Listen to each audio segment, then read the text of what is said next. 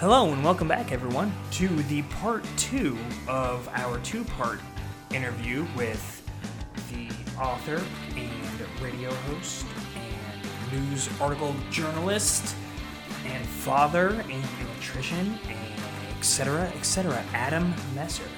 He joined us for a nice, good, long conversation here on Burn Your Boats with me, your host, Matthew Estalia. And we had a great talk, man, and it was fantastic. So if you're here listening to this, I'm guessing that you already know that because you have already listened to part 1. And part 2, I think I alluded to at the end of part 1 that we get into some other stuff. He hits on the Don't Quit poem, and kind of, I think he goes in and reads that, and we talk about what it means to go into monk mode, and I thought that was really cool because I do that all the time. And just, we some of the things that are really important to Adam, like the value in accurately valuing yourself and the importance of accurately valuing yourself, and in so doing empowering yourself and giving yourself agency to say no. It's actually interesting, I heard this recently outside of the interview I had with Adam, where the expectation for you to say yes to requests is actually very low. And so, but at the same time, we all feel, or at least I feel very compelled as a people pleaser to say yes to people and to be there to help assist and everything. So it's something that I'm battling, something that I'm working with to value my own time more than every single request that comes in the door. Let's not burn any more time talking about what we're about to be talking about and what you're about to be listening to. So let's just go ahead and get right to it. I appreciate you guys. I love you so much. And here is the second part of 2 of my interview with Adam Messer.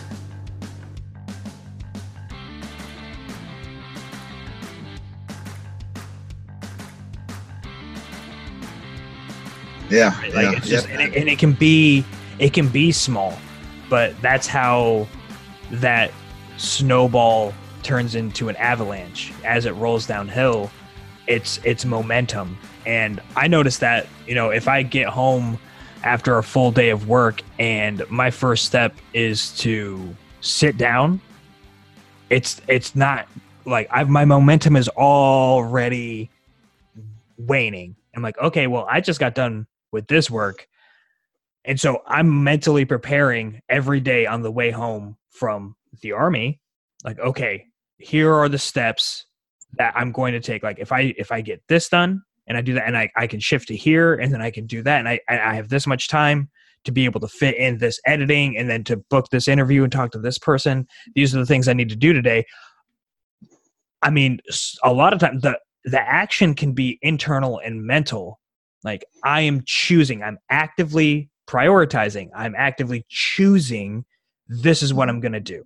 And then, and it's different for different people. Some planning, like minimal plan. I don't like to live in the minutia of planning. I'm a big picture kind of guy. Like, okay, in the next 3 to 5 years, I want to see this. And I'm trying to get better at scaling down that goal setting so I can see it and break it down to 90-day stretches and sprints, and be like, okay, these are the things that I want to accomplish. But it all starts with taking that action. Like, okay, I'm going to go out and buy this $15 thing that I'm going to put directly somewhere where I'm going to see it every day. Because I really believe that your environment will help to dictate or promote whatever it is that you're trying to do. If I have my microphone sitting out on my coffee table in between the couch and the TV, every single time I go and sit down and turn on Netflix, the microphone is sitting between me and there. And I'm like, it's this constant mental reminder. Cue. Yep, it's a visual cue. I have a poem on the wall right by the door when I go out in the morning. It's the Don't Quit poem. Have you ever heard of that? Don't Quit? I'm not familiar. I'm gonna send it to you. That poem is one of those best motivational poems that it's just stuck with me, and I don't have it memorized by heart or anything like that. But the gist of it is, sometimes things go the wrong way. They're not what you think, and they're going to, you might feel like all hope is lost, but you never know when you might have won the fight with that last hit or that last blow, or you might the clouds might, when you come over that hill, the clouds might be dark and ominous on this side of the hill. You go over the hill and it's bright and sunny and beautiful, and it just says, rest if you must, but don't quit.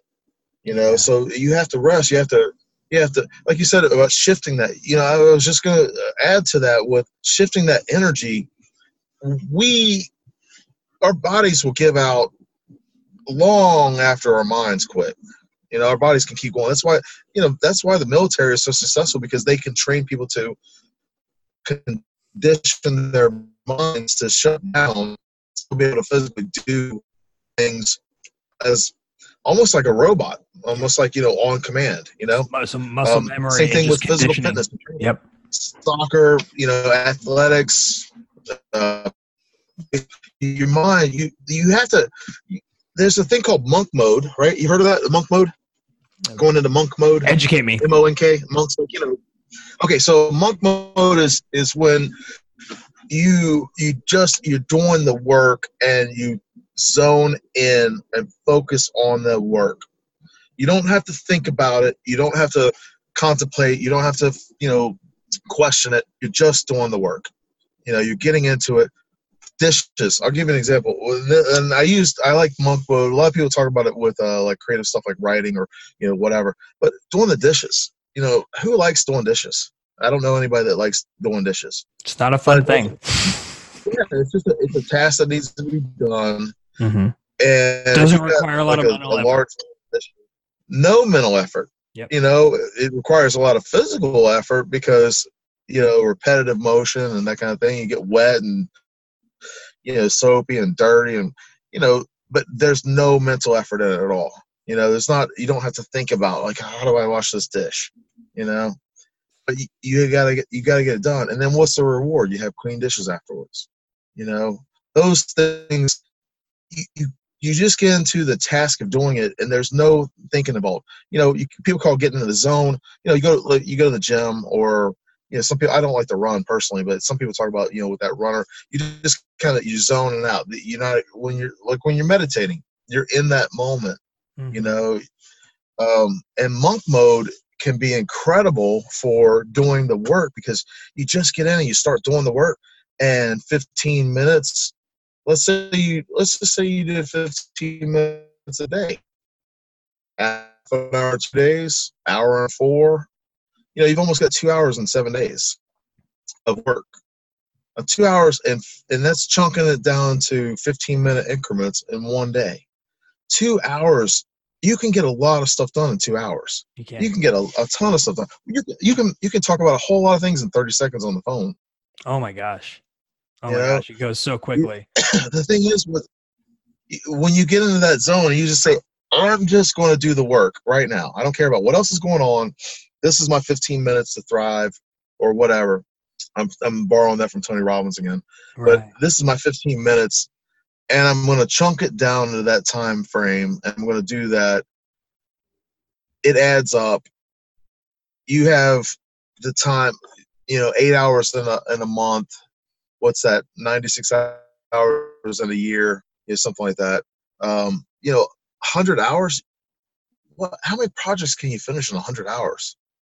How many things can you do in 100 hours? There's a lot of things that you can do. So no, you're absolutely right. And when you think about it from the aspect of like, if you're say you're trying to learn a new skill, and you're trying to figure out Photoshop, or learn an instrument, and because then it turns into this, it says, are you still there? Can you hear me? Uh-oh. Yeah, I'm here. Okay. I had an unstable connection message. Sweet. We're still going. Oh yeah, probably the Wi-Fi or something. Yeah. It turns into a compounding interest event, right? And because you're not just you're not starting from scratch each day. You're building that first 15 minutes. Think about how much the sponge of your brain is absorbing all of that. Okay. And then the next 15 minutes, you can capitalize on that and continue. And like you said, you build that up over time. And if you just spent 15 minutes a day, like, I'm going to learn a new chord on the guitar, and then you do that every single day, like, that's the impact that you can have on your life. And it goes back, I think that we had talked about this before. We've talked about so much, but we talk about changing the course of your life. If you're wanting to do that, you don't, and equating it to a ship, because apparently somehow the Army guy has everything in his show relating back to ships. So you're on a ship and you want to, I love the burn your boats. Like, burn the boats. We're going in. Yeah. I love it. Awesome. I heard that story and I was like, oh my God, that's it. I knew that there was going to be, this is it. And this is it moment, because like I had several names for the show lined up and I was like, it works. It works. It works. The energy is not there. And then it doesn't. It works. It could work. Right. It right. wasn't it, right? Yeah. No. Exactly. I know exactly what you're talking about, because can I just plug this real quick? Plug it. I don't want to sound cheesy, but talking about this about word beat poetry, right? Yeah. It's a word beat poetry, and I'm not trying to plug it like that, but it is a plug in a way. But when I was thinking, I was like, okay, I'm doing this poetry thing. What should I call it? I didn't know. I didn't know what to call it. And I was thinking about it. I was like, you know what? I like this name, Word Beat Poetry. And you don't necessarily have to name something, but when you do, it's a thing. It is. So like your show, Burn Your Boat, it's a thing. It's like, it's real. It's tangible. It's like, you know what? It's not just a podcast. It's the Burn Your Boats podcast with Matt LaStaglia. You know what I mean? That's the difference. There's this weird energy that comes with it, that came with it. It was like, once I named it and once the first episode published and it was a thing, like, it's a real thing that exists in this world based solely on actions that I chose to take. It really does. People say, like, you hear like, oh, it took on a life of its own, and it is its own entity, and its entity is made up of me and the people that I bring on. And not only that, but the reception of all of the conversations, the information, the energy, the drive, the motivation that is being sucked out of it, and to all of the people that listen. You're growth hacking it. You're growth hacking it. Yeah. That's my radio show. That's the same thing I've been doing with interviewing authors, artists, and entertainers. Short, like crushing decades into days. Learning those. It's growth hacking. I mean, that's all I can think of. It's like, you're taking like, okay, what is it that can I do? How can I learn? How can I apply these skill sets? What actions can I take? All these questions. It all goes back to a question. It's like, hey, what can I do different? How can I learn? How can I change this up? And these. It's so strange, but when we were doing the original podcast or whatever, it was at the coffee shop, and the sound whatever was just too loud. But that led to another interview for you, right? Mm-hmm. Then you say that the folks were sitting across from us. Yeah, that led to a different interview, and so those opportunities, you never know, how, like you said, that can impact someone else. It could, share with them. I think it's great. I love it, man. I think you're doing a great job. I appreciate it. No, and it's this Zoom thing. I was curious talking about it, and here we are doing Zoom today because this is the best. This is the best medium for us to be able to do this podcast. Yeah. So that's a connection. Well, I've never used Zoom before. Sirius introduced me to it. I think it's cool because you're like we were talking earlier about Adobe Spark, talking about graphic design or whatever. Yeah. When you see someone doing something, it's our natural instinct to want to help them, And I know you were talking before, you were asking me, like, not today, but I know we were talking before about, you were asking about how can I connect a person, whatever. And I see people with different skill sets, and I introduce them to other people that I think that they would have a mutual beneficial relationship that they both can grow from or be able to get, a positive experience out of, and I love making those connections with people. I love being able to help someone else. I have an author friend of mine that I recently introduced her to a friend of mine who's on a local news station here. And I said, well, my friend's got a new book coming out. My other friend, she does interviews with, people in the community. Let's put them together. Heck yeah. She was on there. The author friend of mine was on my news friend's show yesterday. You know what I mean? And it's just like those kind of connections make me happy too, because I'm like, you know what? This is a blessing. This is, being able to help someone else out on their journey and their path. It enriches my life, it enriches their lives, and the reward is so beautiful. I just love being able to do that. Being able to, and I like to be able to connect with people like you too, because you do the same kind of thing. I like to be able to connect with other folks because it's not a transaction. It's a relationship. It's not like, well, what can you get out of this? What can I get out of this? Yeah. It's okay. Well, this is something that we're spending time on. This is something that we're doing. We're talking, and we're going back and forth with it. And this, you never know what this might lead to. This interview with you, your interview with me. All these different things. Like I met Sirius through you. Yep. She's a super awesome person. You know what I mean? We both know Corey Brooks. Yep. And I think when people are genuine, they're sincere, they're authentic, they're going to have other people's best interests at heart too. They're going to try to look out for, the other person and try to take care of them when they can. And, don't sacrifice that to the point where, you're sacrificing yourself or your family or your kids. That's not right. But when you can do something, you can extend something to someone, and even if you spend some money on it, or even if you give them something that you might have invested time or money into, and you give it to them freely, without an expectation of reward or anything like that, that gift is so enriching. I mean, it's just so empowering too, to be able to just give somebody something and not have an expectation of something in return. It's so freeing. It's like, yeah, you know what? I just wanted you to have this, Matt, because I really think that you would appreciate it and you deserve it. Yeah.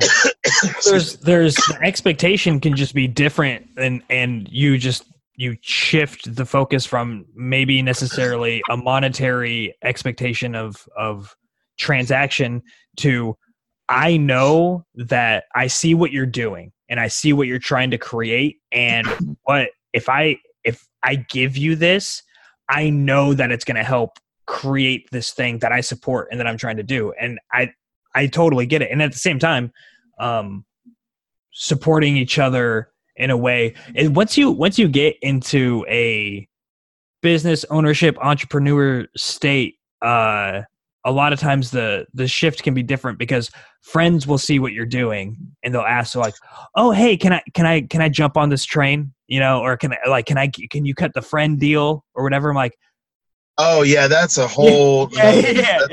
Worms. Yeah. We could talk a lot about that. Do you want to talk about that? Wait, just we can do it. Just a lot about we can go into it. Because like what I've seen is that people will ask for that discount, right? And they want to jump on your tailcoats. Yeah. The perspective, right? There's two different lines of thought there, and there's the people that want to utilize your services and they don't want to pay you the price for it because they know you, and I see that as an ignorant display of disrespect, and I don't mean that like as a double. Oh, you're right. I think that they're not thinking it through all the way. They're like, oh, it's my homie, and like we've always helped each other out, and he can hook it up with this really awesome thing he's doing because we're good.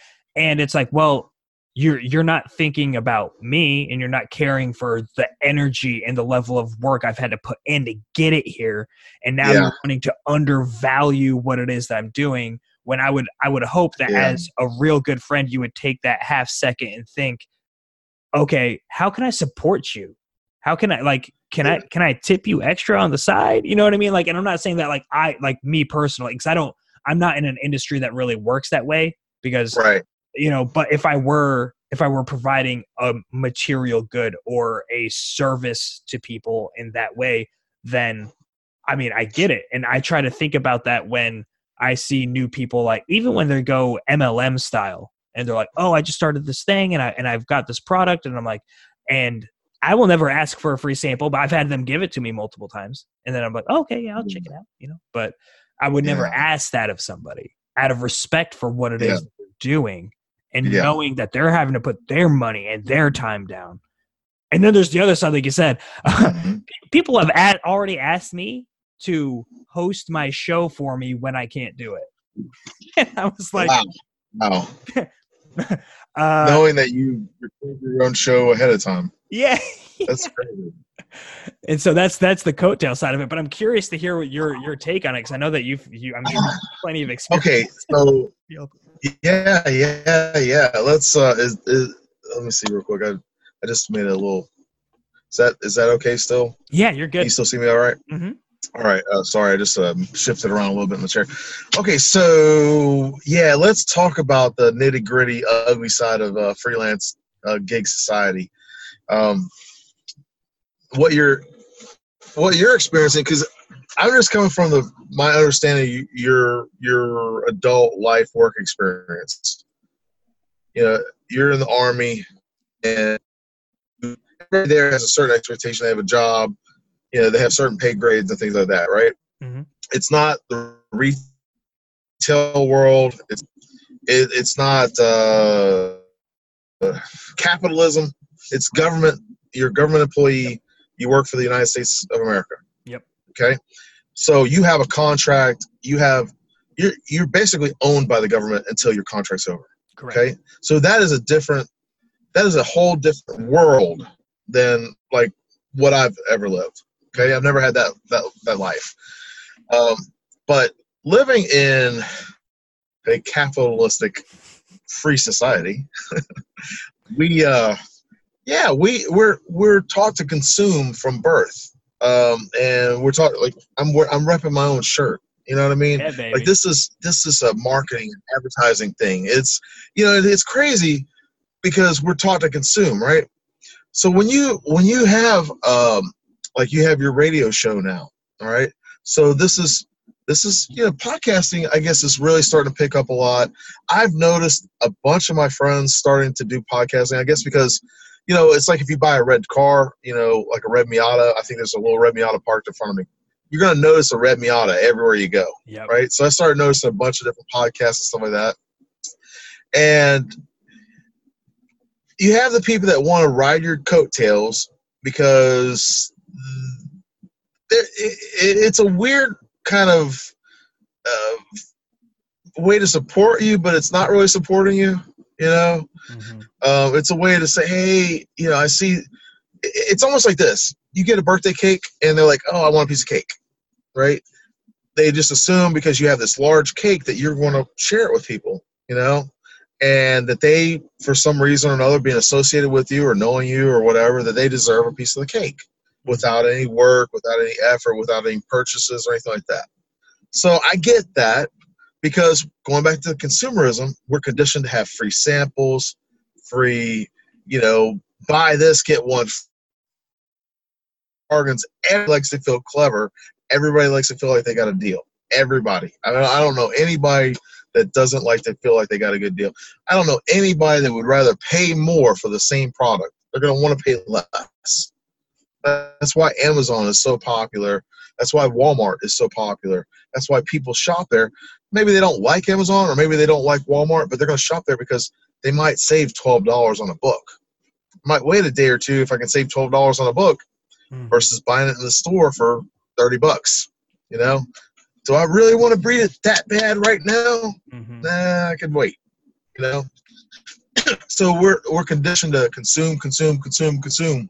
I mean, even drinking a soda. I keep going back to the soda thing, but even drinking a soda, we're conditioned. I like that comfort or whatever. So freelance stuff, I have done. Pardon me, I just have to keep shifting around here. But I've done freelance photography, and then when I say freelance, I mean paid work. I don't mean free work. freelance just means, like, it was an old term, like, a mercenary knight would be able to be called a freelancer because they would sell their lands for hire, Yep. So paid work. That doesn't mean that I haven't done free work, but I would focus that on volunteer work. I didn't give my free work to, whatever. Now, that doesn't mean I didn't collaborate either. I collaborate with people. I'll do work with someone. I will collaborate with them, but I'm not going to do it for free. I'm not going to charge them. I mean, I'm not going to say, oh yeah, Matt, it's going to be $50. I will collaborate with you because that's a collaboration. We're working on it as a joint effort. Even if that means that you need a service from me and, there's not an exchange of money, I'm still collaborating with you on that project. Right.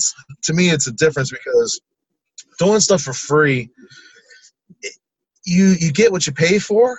And if you're known for doing things for free, then people will ask you for free stuff. Yeah. When I would do photography, yeah, it is. And if you don't value yourself, your time, your skills, your treasure, you don't value that, or you don't know the value of that, people are going to take advantage of that. They will.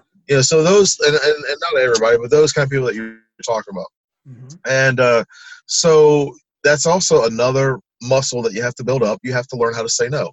Either you disengage with that person, and I'm not talking about ghosting them. I don't think that that's appropriate because you want to be professional. You can say, I had a lady this morning ask me on the way to do this interview. I stopped over to get my son a breakfast sandwich. This lady asked me if I could give her a ride down the street. And I said, I'm sorry, ma'am. I have to, go see my son. I'm not able to give you a ride. She said, but it's just right there.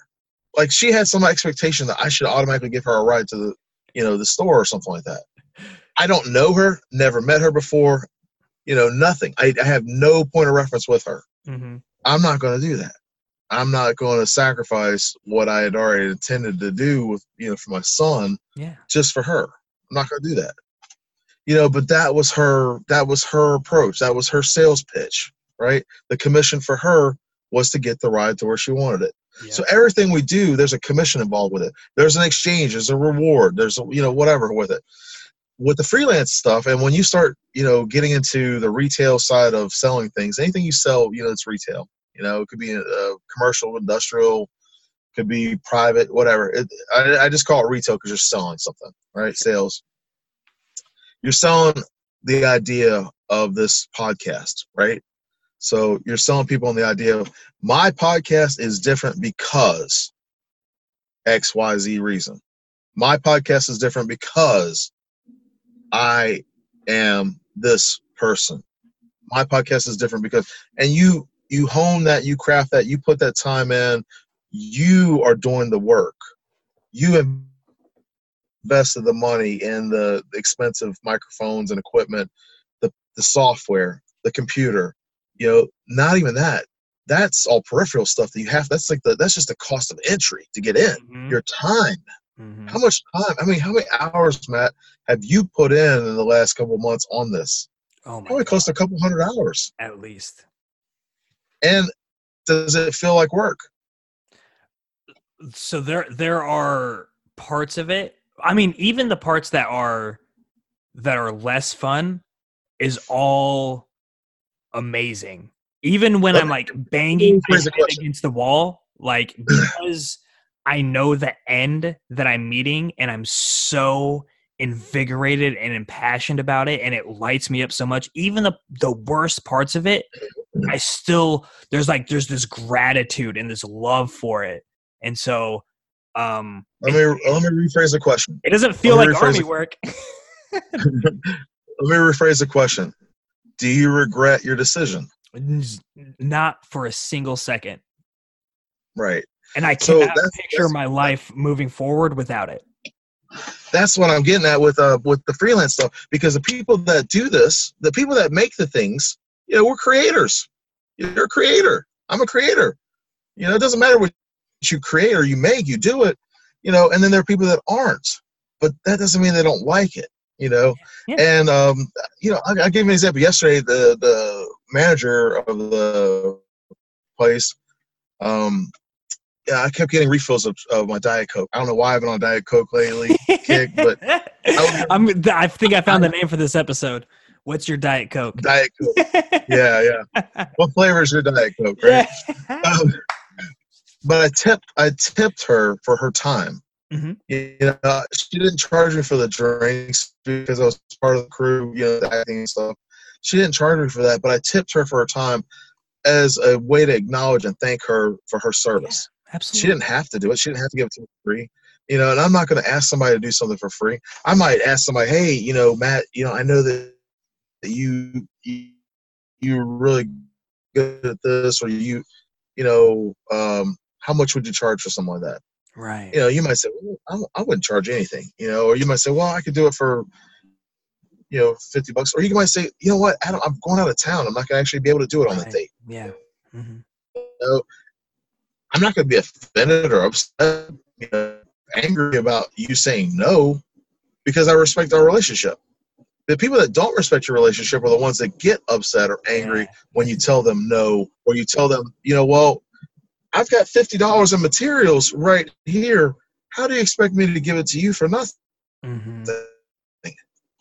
Am I just supposed to buy your dinner every night?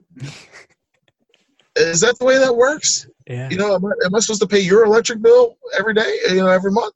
You know, and that's just something to think about. Is like, I know a lot of creative people, a lot of artists that give their stuff away for free. They put their money and their time into creating that thing, and then they say, well, you know, I only spent $2 on yarn, and I've had these crocheting needles forever and a day, but I made this awesome hat. I'm gonna sell it for $5. What? You spent 3 or 4 hours knitting this hat, and you're gonna give it away for $5? And how long did it take you to curate those skills in order to be able to crochet a hat in that amount of time? Exactly. You know, exactly. It's like someone going to college, getting the experience out of 4, 8, 12 years of education, and then going out and then having none of that time valued as their experience, which, I mean, because there are so many people doing that now, that's a whole. That's actually very true in society. That you hit it on the button. That actually is what's happening. That's exactly what's happened in the last 20 years or so with college grads. Mm-hmm. You know, and I'm not going to say that I'm a product of that, but I mean, I finished my education, and you know, it really goes back to skill sets. What can you do? How? Yeah, people will pay you for what your value is, but it's like this. You know, going back to, you know, wanting a deal. Everybody wants a deal. If you say you want $75,000 and they're willing to pay you $75,000, that's because they think they're going to get $150,000 worth of work out of you. Yeah, they always think that they're going to get a better value. Or if they come back and they counter and they say, well, you know, Matt, I understand that you were making 75 grand at your last job, but I could pay you 50 and you'd be doing more work and you'd be working more hours. But I can only pay you 50, even though you got to do more work and you got to do more hours. They don't value you as much as you think you're worth. Yeah. You have to understand and judge that. You know, so with the freelance gig stuff, if somebody comes back and wants to haggle with you about your prices, oh, well, anybody could do that. I could draw that. Anybody could take a photo. Anybody can press the button. Then anybody can go ahead. Exactly. And I'll tell, you know, I've told people before, hey, you know, then I appreciate your time. This isn't going to work. Not right for you. This business relationship isn't going to work for you, and that's okay. And it's, I think that the way that you talk about being able to say no and the importance of saying no, I think that's incredibly important, because that is valuing yourself. It's valuing your skill set. That is a skill that you have to develop. You have to be able to say no, because again, going back to what we were talking about earlier, juggling time. You know, if I'm doing a job for you and it's taking away time from my family and my children, or even myself, my personal time, isn't that worth something? Shouldn't I be compensated for that exchange? And even if it's a collaboration, what's the compensation there? You know, we're collaborating. I'm not getting paid to be on your podcast. You didn't get paid to be on my my radio show. Nope. There's no monetary compensation there, but there's compensation in the reward of we're friends now. Yep. You know what I mean? We're new friends. We've helped each other out in a couple different instances already. And it wasn't like an expectation of a return, but there's this intrinsic value in this compensation, a commission, if you would, just for that exchange. And that can be really good. Sometimes it can be ugly, like we were talking about earlier. Like the people are like, okay, I don't know who would ask you if they could be a podcast. You pre-record your podcast, right? Yeah. So whoever asks you if they could be a guest host, I get why they're doing it. I don't think that they thought it through. No. So I don't think that they might have thought it through, but I get why they would want to. Like they're like, oh, hey man, I'd like to be a guest host, or I'd like to fill in for you if you're not here or whatever. I get that. That's a compliment. Yeah. I get that, and that's a compliment. But sometimes, like we were talking about earlier, about people on different operating levels, Mm-hmm. they don't really understand sometimes. Like, you always see, like the Wizard of Oz, you always see what's in front of the curtains. Yeah. You don't get to see the guy behind it. Yeah. You don't get to see the little troll running around my mind at 3 o'clock in the morning saying, you got to get this done. You got to get this done. You got to get this done. I'm like, it's 3 o'clock in the morning. I got to get up and work for 5. Come on. Well, and see that stuff. So for this, it's become it's an extension of who I am. And there are the things that I have learned, that the skill sets that I've developed and cultivated over the years, whether they be resilience or interpersonal and everything, and that I use those to try and guide the conversations and extract the information that I want, that I think is going to be valuable and entertaining to the listener. And so it would take getting to know someone well and knowing how they would compliment, because no one's going to do the show the way that I do it. And that expectation of that has to be known from the get-go. So if that case were to come up, it would have to be someone that I know is already familiar with how to host a show, and especially if it's going to be an interview-based show, then that's a whole nother thing, because you have to be able to communicate. And some people, like you and I, we can go back and forth like this for the rest of the day, but some people are not that way. And you have to be ready for that. You have to know who you're talking with, and be ready to extract, like more manually extract those things. And yeah. Well, open-ended questions help. Yeah. And prepping the guests before they come on, because I know we talked about doing interviews and like how I like to stylize my interview. And I've based my interviews with people off of the format that I found that works for me when I'm doing an interview for my newspaper stuff. Mm-hmm. I like to do an informal chat with them, and then I'll send them the questions via email, and I'll let them know when we're doing an informal chat, this is not the interview. I just wanted to talk with you, get a better feel for it, get to know you a little bit better and what you're working on, whatever you're doing. And I like to have that point of contact first, because first of all, it lets their guard down, because people are nervous about interviews anyway. They're nervous about being put out in the light. And even if it's just a small podcast like what I've got going on, I don't know how many listeners there are, but even something that small, they, they might be nervous because it's out in the public. It's like out there, you never know where it's going to go. Public consumption. Anybody can listen to it. Yeah. And so, I try to put their mind at ease, and then I'll email them the questions, and I'll form those questions. I've got baseline questions that I use over and over again, but I'll form the questions around and not critique, but curtail it, I guess that's the right word, to what is specific for them, what is going on with them. Sure. Right. And so each guest that, I talk with on the radio show, you have to do the same thing, even though it's the same kind of format, same kind of formula, same kind of thing. You're doing the same things over and over again. You're doing it. It should be new. It should be different. It should be exciting. It should, but you're going to get people that are dry sometimes. You're going to get people that give you the one word or 2-word answer, or, they might have whatever is going on in their mind, and they might not even be in the interview right then. They might be somewhere else, mentally. Absolutely. I like what you said about trying to extract that, because sometimes it does feel like you're extracting an answer. It can. It can. I had recently, I had an interview where I didn't realize it, but the person sent me back information that they had sent out on their press release as, like an answer to one of my questions. And my editor said, don't quote a press release. I was like, I didn't quote the press release. I quoted what they sent me, I didn't have a chance to see the press release beforehand, and I didn't ask for a press release. That's my fault. I'm responsible for that. Right. Same thing with your guests, talking to people.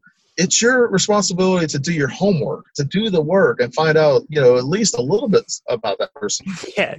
And like my radio show, I do an informal, conversation style interview, and I like to talk to the guests about them. I don't like I'll share things that I have a perspective with, and I'll share common ground or whatever. But it's about them. It's all about them. Going back to that one question, what's the best interest of my client or my student or my guest? What's in their best interest? Not mine. What's in their best interest? Mm-hmm. And when I do that, it takes me out of that equation. I'm not thinking about what my needs are. I'm thinking about that person's needs.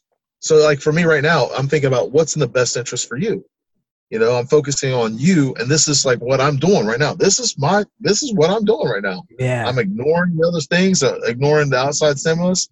I've had 4 or 5 messages. You've heard them dinging. Oh yeah, me too. I get it. And it's that's something that I know because of our conversations before, and because I've gotten to know you. Like I know that I have that expectation, right? We talked about expectation management. I have the expectation that you're going to be present.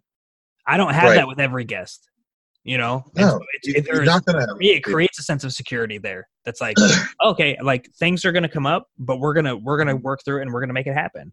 So you actually answered. I want to get to kind of some of the last questions here, and you answered half.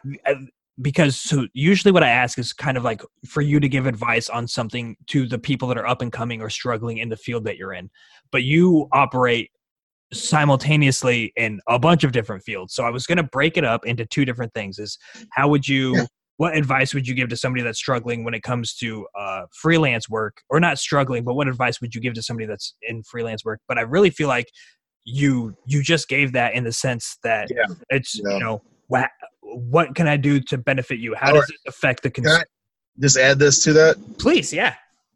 Yeah. Get your money. Get your money.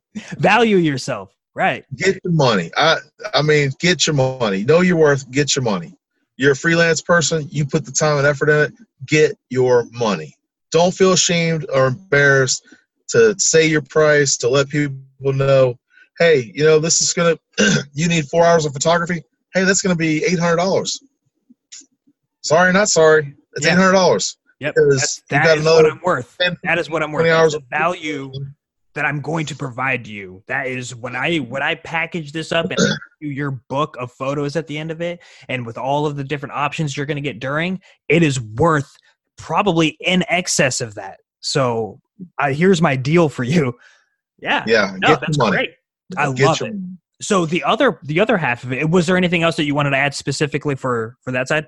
Okay. So you gotta over deliver, over promise, over deliver, and get your money. You can't just be a lazy halfway person and try to expect people to pay you premium prices. Yeah. If you're the $5 guy, you're the $5 guy. If you're the $100 guy, you're the $100 guy. You want premium payment. Be the premium deliverer. Yeah. You better be bringing it to the table, and you better have your A game on. Exactly. But get your money.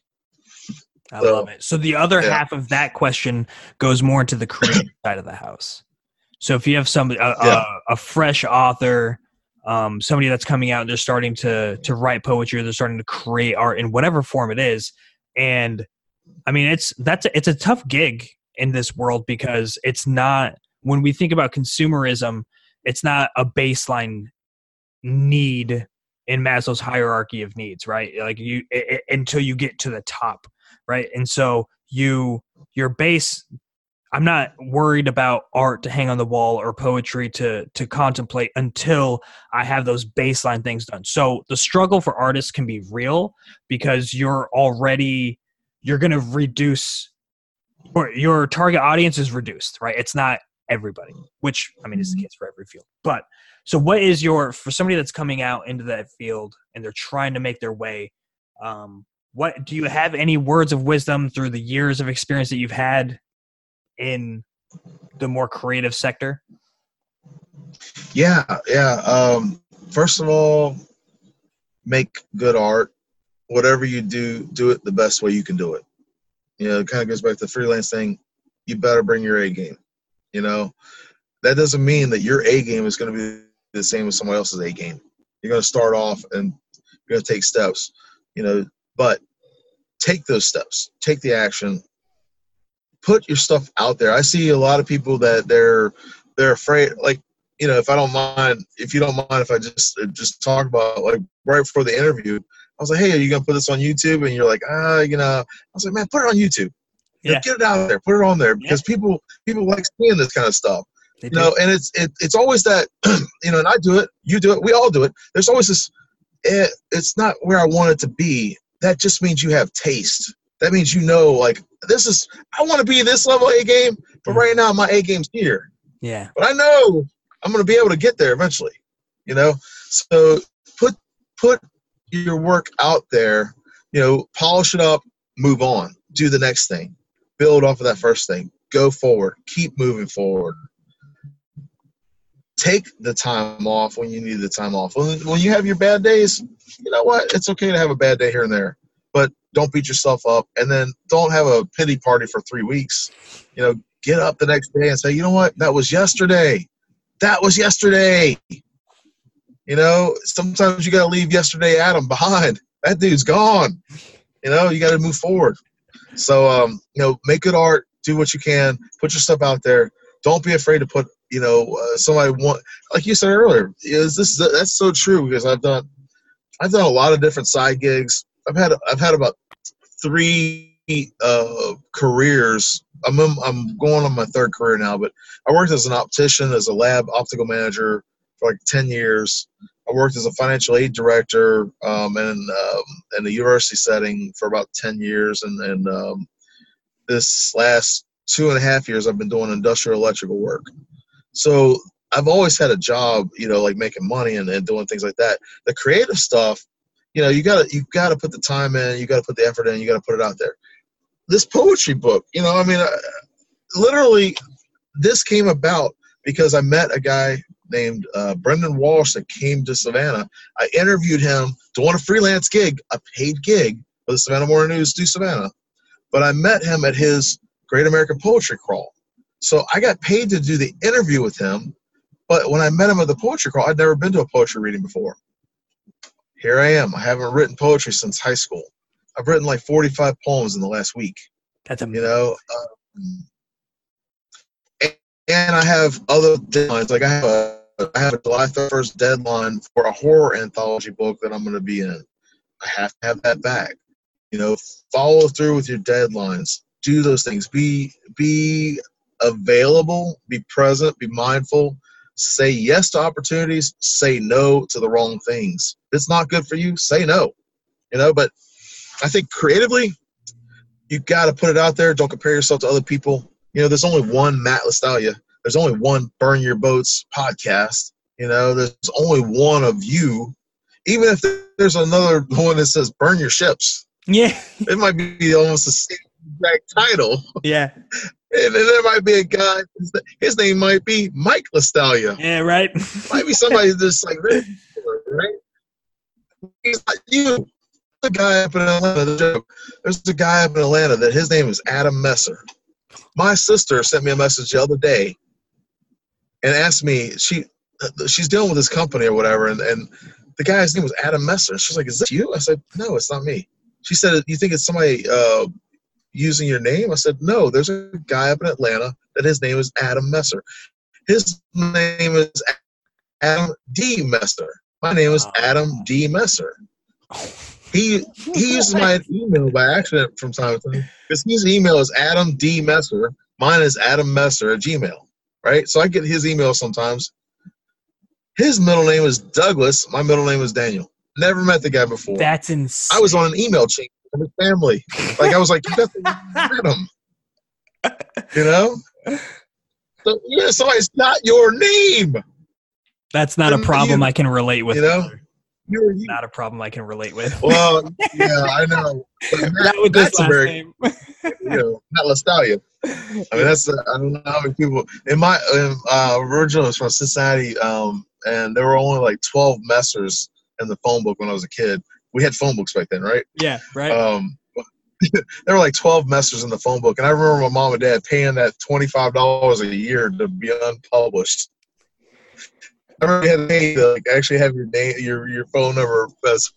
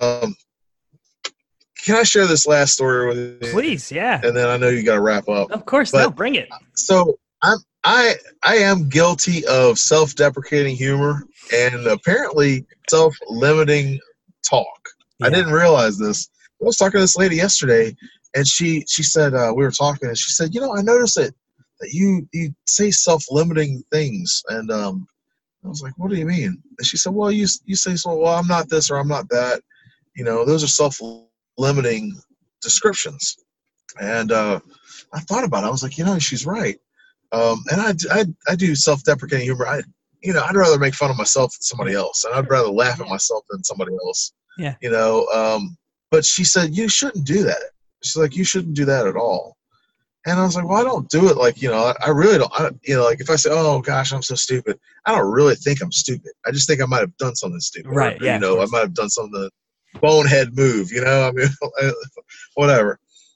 But she said you shouldn't do that because even if you don't believe it, there's something that's resonating with you subconsciously and in a deeper level of consciousness, and you should affirm what you are and who you are and your beliefs in a positive way. And I was like, there's something of merit here because she's like the third person recently that said something to me like that. And to me, I'm just joking around, and I'm just, I think I'm being funny. Yeah. But some other people might think like, oh, why are, if you're doing all these things, why would you say that about yourself? Yeah. Like, well, I'm just joking around. I'm not like, so that's something that I'm working on personally. Like I said, I F up every day. I fail up every day. As long as we fail so up. that's something that, I'm working on. Yeah, you F up, you fail up. That's something I'm working on, and it's strange in a way, I guess, because sometimes people have, like you said earlier, that slap on the head, like somebody's got to, hey, wake you up. You're like, oh. Sometimes you need that little jostle, that little shake to get you out of your comfort zone or whatever. So that's something I'm working on. But yeah, the whole point of doing the creative stuff and putting it out there to the world, honestly, I don't really make any money off of book sales or anything like that. I'm not doing it for the money for that. Now I'm an animal when it comes to my freelance work. I mean, I'm gonna make money off my freelance work and stuff like that. But when it comes to the art stuff, for example, I just put the book, I just use it as a reference, right? Sure. There I go with the self-limiting behavior again. Yeah. Own it, baby. Plug that just stuff. Myself. You have to be aware. You have to be able to catch yourself doing it and say, wait a minute. So I'm working on this word beat poetry book. We've got a word beat poetry hour. This is a new goal of mine that I'm working on. I put up a pre-order for it yesterday. I'm like, oh man, this is so great. I put it out there. I got like 4 people that liked it or something like that. I'm very grateful for them. Sure. I'm very grateful for the people that, they supported, stuff like that. But talking earlier about when people ask you for stuff for free, when your friends are doing something and they're putting something out there, and I don't ever think I would never want somebody to buy my book. If you don't like poetry, don't buy my book. Right. But if you like poetry and you put a couple samples out there and you like my poetry, buy the book, man. Buy the book. I mean, sponsor on somebody's podcast or something like that. Do something. Yeah. Show some support, because I guarantee you, we don't think twice about going to a store and paying $5 for a cup of coffee. Nope. Because we're paying $2 for a soda. We don't think twice about it. But to ask somebody for $5 for a book of poetry that I've spent hours on, or to ask somebody to buy anything that you've made that's not commercialized, it's an individual product. It's almost like this disconnect in society. It's almost like there's a disconnect in society. I think it goes back to that consumerism. No, I think you're absolutely right. I think there's this weird commitment or fear of commitment people have with making that decision and taking that step to buy something that's not in a store like that. And I don't know. I'm really curious to see what that is. People think that social media and liking something on social media, or just clicking on it or liking it or whatever, that is one form of support. But that's like the lowest level entry for showing up. Like if somebody invites you out and and you say you're going to be there and then not showing up, because that happens a lot. People flake out. That is not showing support. Telling somebody that you're going to be there and then you don't show up, that really can, hurt somebody's ego. I mean, it can deflate what they're trying to do, because they're like, well, I was talking to Adam and he just seemed like he was so interested. He said he was going to be there. I texted him and said, hey man, are you still coming? He never responded. How many times does that happen? People will make a fake commitment and then they don't show up. Yeah. So that to me, there's the same thing. Like, oh man, I can't wait till your next book comes out. I'm going to buy a copy. Then they don't. Oh, I've been busy. Really? We have our phones on our too busy to buy a book. reach. Have you not made any single purchases in this time? Well, and it's not to beg the sale. It's not to beg the sale. It's just like, if you tell me that you like this stuff and and this is your thing and you enjoy this kind of stuff. I mean, I have a lot of indie friends and I buy their books. I try to follow their releases. I'm not going to buy it out of pity. I'm not going to buy it because I don't want. Oh well, and I don't want that purchase. Do that nobody wants pity. No, but I don't want you to buy my stuff if you feel like that. Don't buy it. But if you want to be a supportive, listen to that person's podcast. Give them comments. Give them feedback. Mm-hmm. Say, hey, man, I was talking to you, and that guy, Adam, he's just, whatever. He's just this, that, or other. That kind of feedback. Mm-hmm. You want that interaction. But it kind of goes back to that surface level. To me, social media is just like, you can use it as a great tool, just like the internet. Like you're learning 3 chords or whatever. Mm-hmm. You can use the internet to use the internet and social media and texting as a way to interact without interacting. Mm-hmm. They're not present. They're giving you like a superficial. It's a good way. Superficial is a good way to put it. They're very superficial about it. The people that are genuine and that they're your true supporters, your real supporters, are the people that reply back to you, that they talk to you, that they call you up and they ask you how you're doing, not because they want something. They want to see you be successful because they want to. They know how much time and effort you've been putting into it. Mm-hmm. They know that you've been putting hundreds of hours into your podcast. That's the kind of thing that if you want to show genuine support. People, I see people post all the time, like how you can support an artist, like their stuff, comment, blah, blah. Honestly, that's great. That's really great. But it's not, it's like, it's not everything that you could do. It's entry level, and it's like you said. I think that you put it very well. That there's gratitude and there's appreciation for the people that are doing that. The next step up is sharing.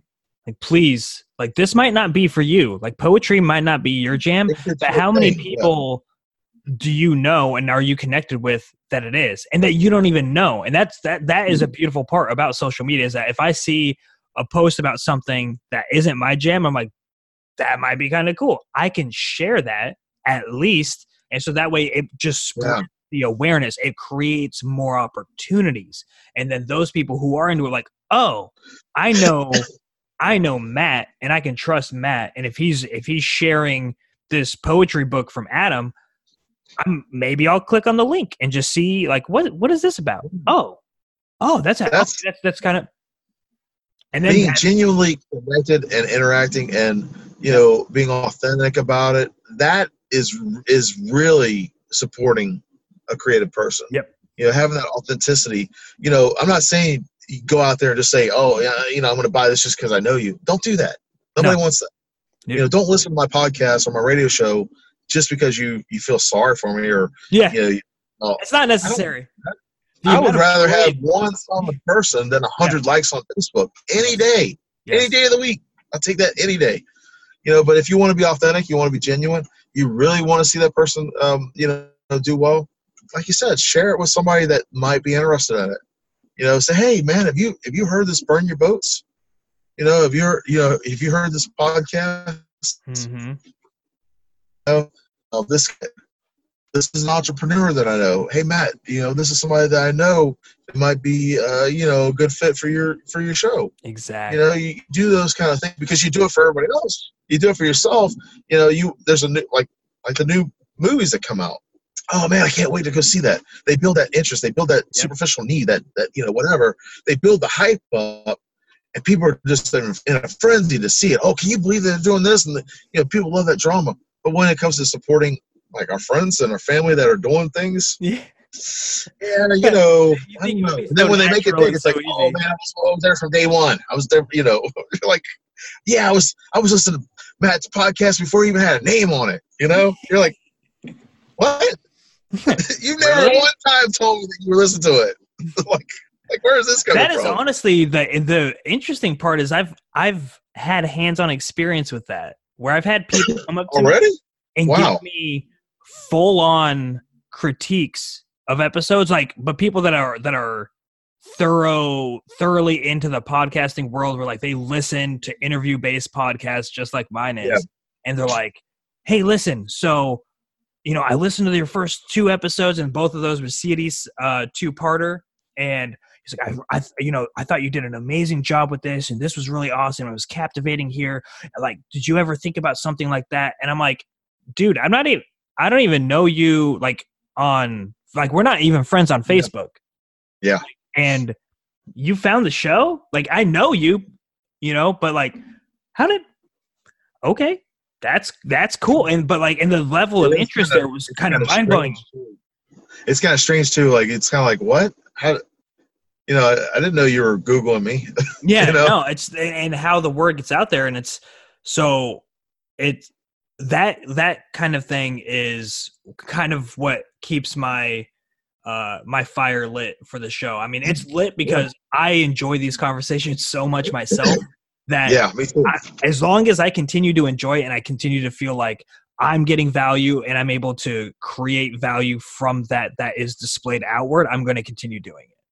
Yeah, And I think that's that's the reward of it. And when you can support someone and you genuinely like it, like I'll listen to your podcast. I started listening to it. I've got a friend named Josh that he does his podcast in Savannah. It's called the Savannah Zombie Podcast. He's the one that turned me onto the Anchor FM. And I listen to when my friends put something out new and they're trying to do something different. Like, I have a friend of mine that she's got a Patreon account, and she just started doing it a couple months ago. And she asked me, hey, I just updated some of my stuff. Can you take a look at it? Give me some feedback. That's a way that you can support someone because you're helping them in some capacity or whatever. And that's the kind of thing. If you want to support a creative person, then do that. Don't think that liking a post is supporting. It's great. Don't get me wrong. Yeah. But that's not the kind of support that creative people need. Mm-hmm. Social media, sharing is like a next step up.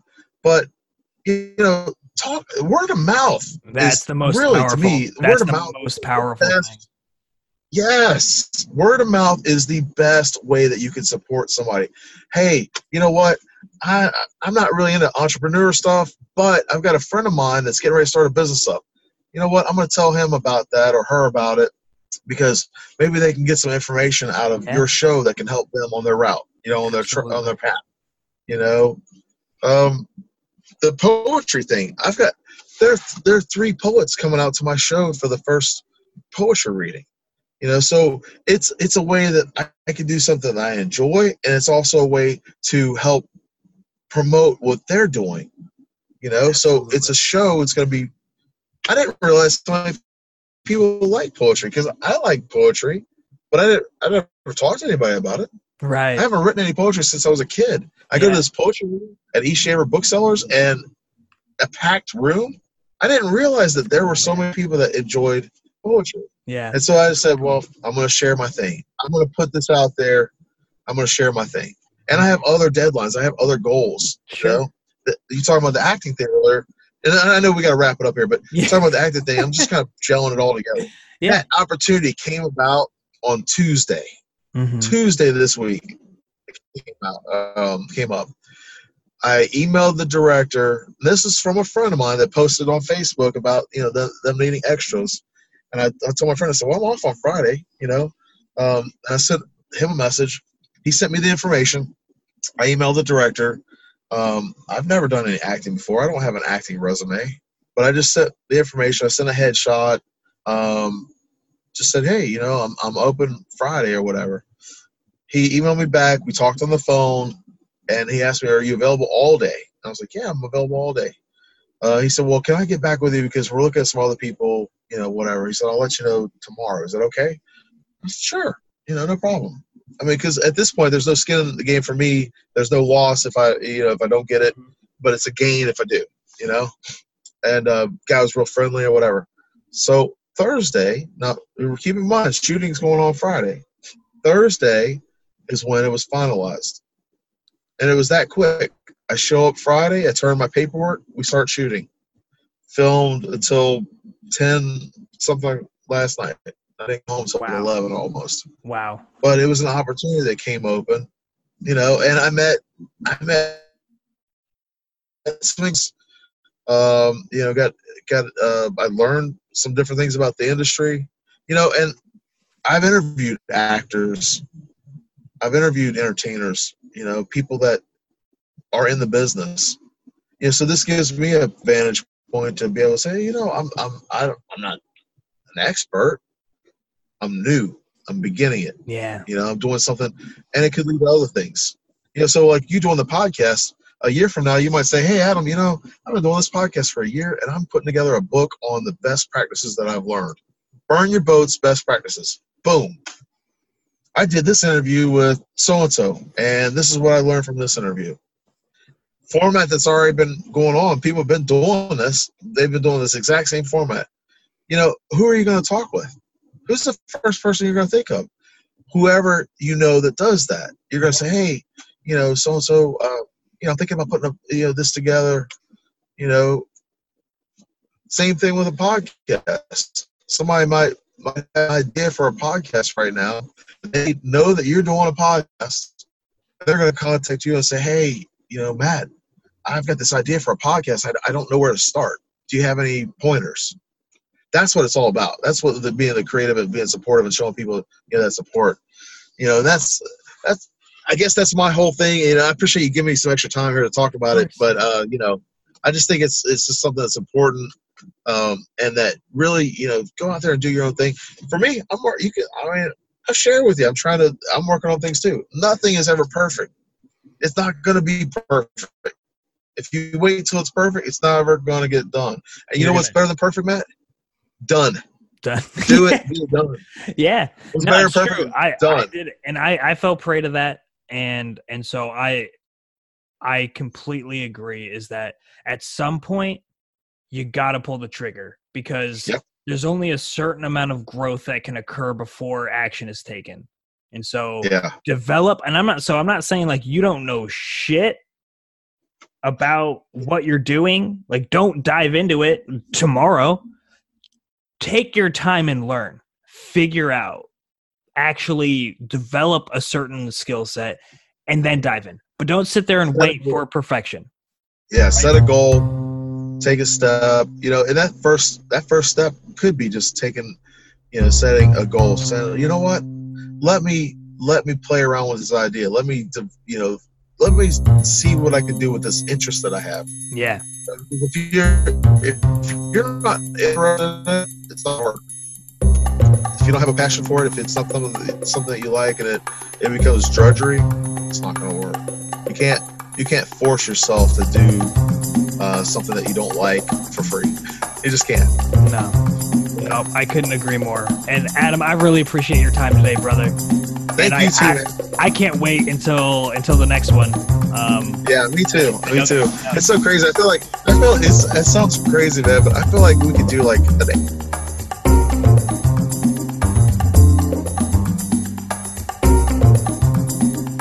There was a part 2, full and complete now, and at your disposal. Also, this interview is available in video now. It should be out on YouTube. So go ahead and search